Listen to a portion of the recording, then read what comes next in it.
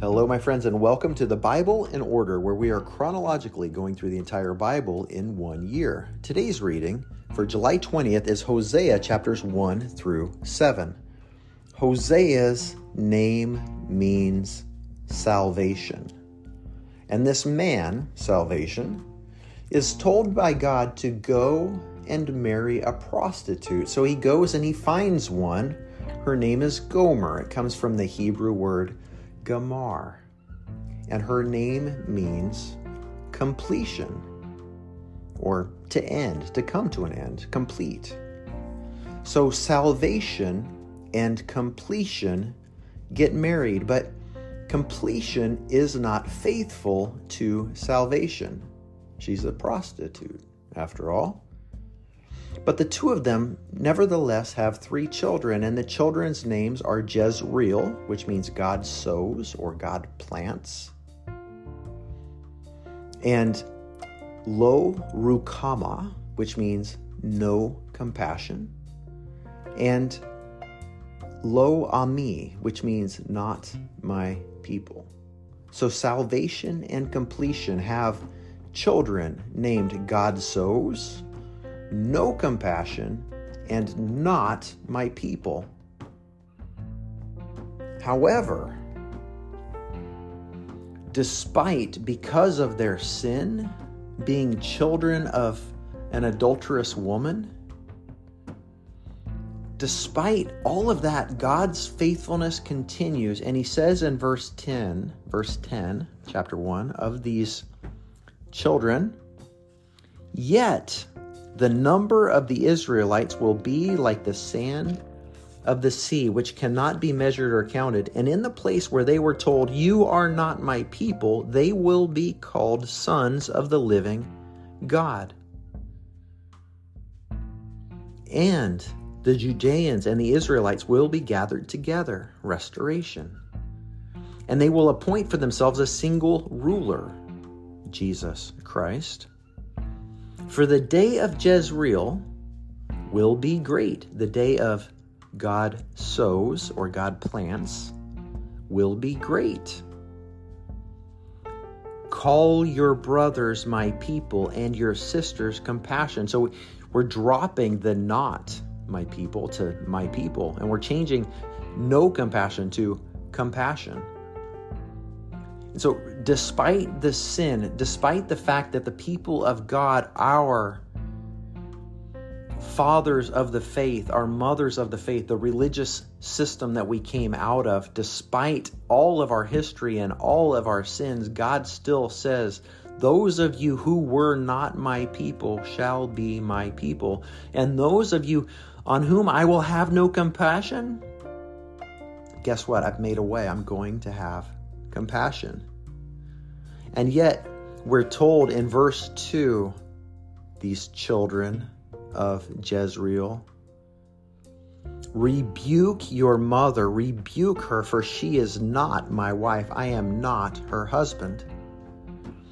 There is a religious order dating back thousands of years that began with the Jews, that turned into sects called the Pharisees and the Sadducees, the very people who murdered the Son of God, the Savior of the world, Jesus Christ,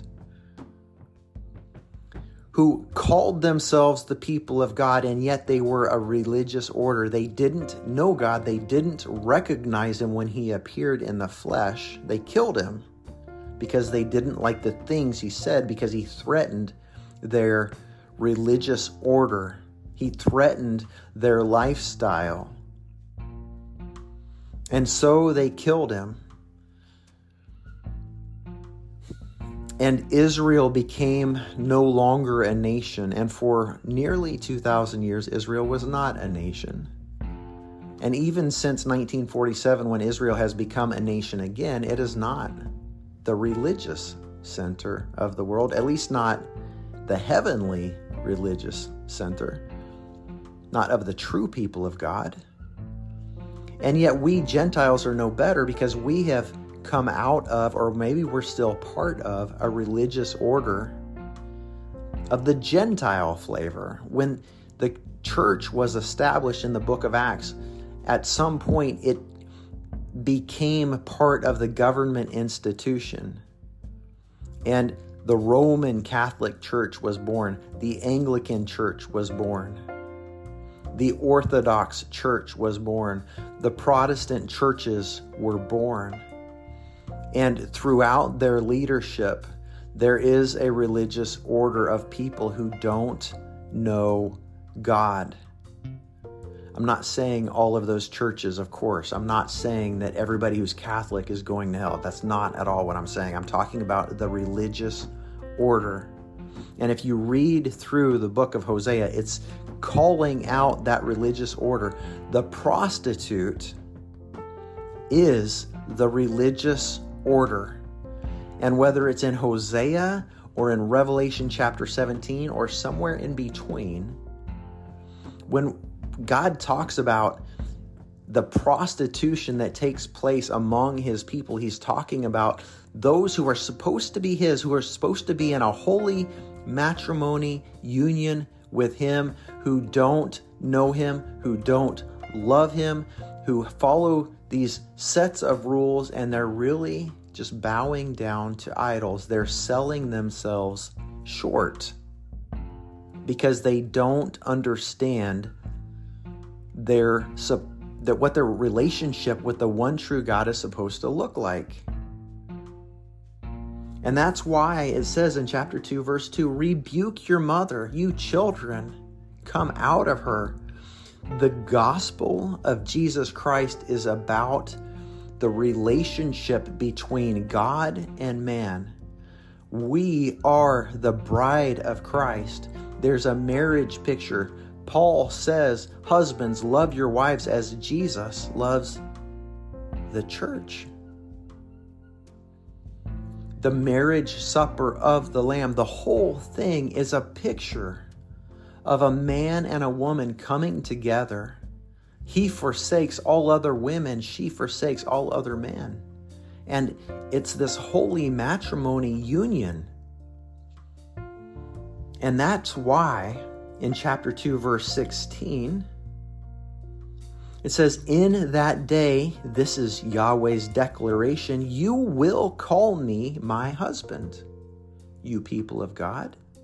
You will no longer call me my Baal or Baal. And I've said it before, and it's crystal clear in this passage.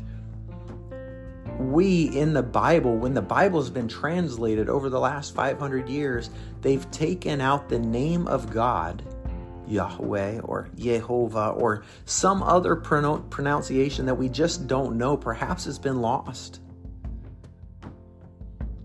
forever. But there is coming a day when God will reintroduce his name, and we will no longer be putting the Lord in all caps in our Bibles.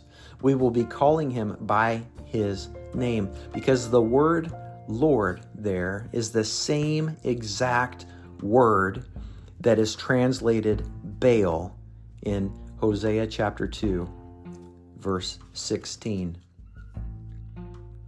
My friends, if you are offended because I say the name of God even though I don't know how to pronounce it, you might be part of the problem. Chapter 4, verse 6 is a very famous verse. My people are destroyed for lack of knowledge. And the sad thing is, the second part of the verse says, you have rejected knowledge.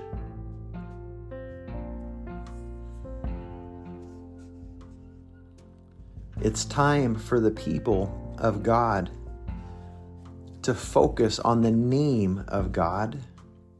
We say we pray in the name of God, and we don't even know his name, most of us. There's no way out of this mess without humility. We have to hunger for something more than what we have now, and we have to be humble enough to recognize that we haven't figured it out. And so with despair in our hearts, we turn to the living God, the God of Abraham, Isaac, and Jacob, and we say, God, forgive us. We don't know the right way. We just want you. God, help us.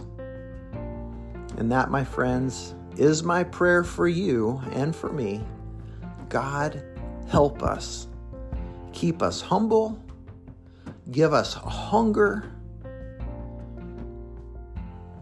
And change us, Father, so that we can be like you, so that we can partner with you to change this world for your glory. Amen.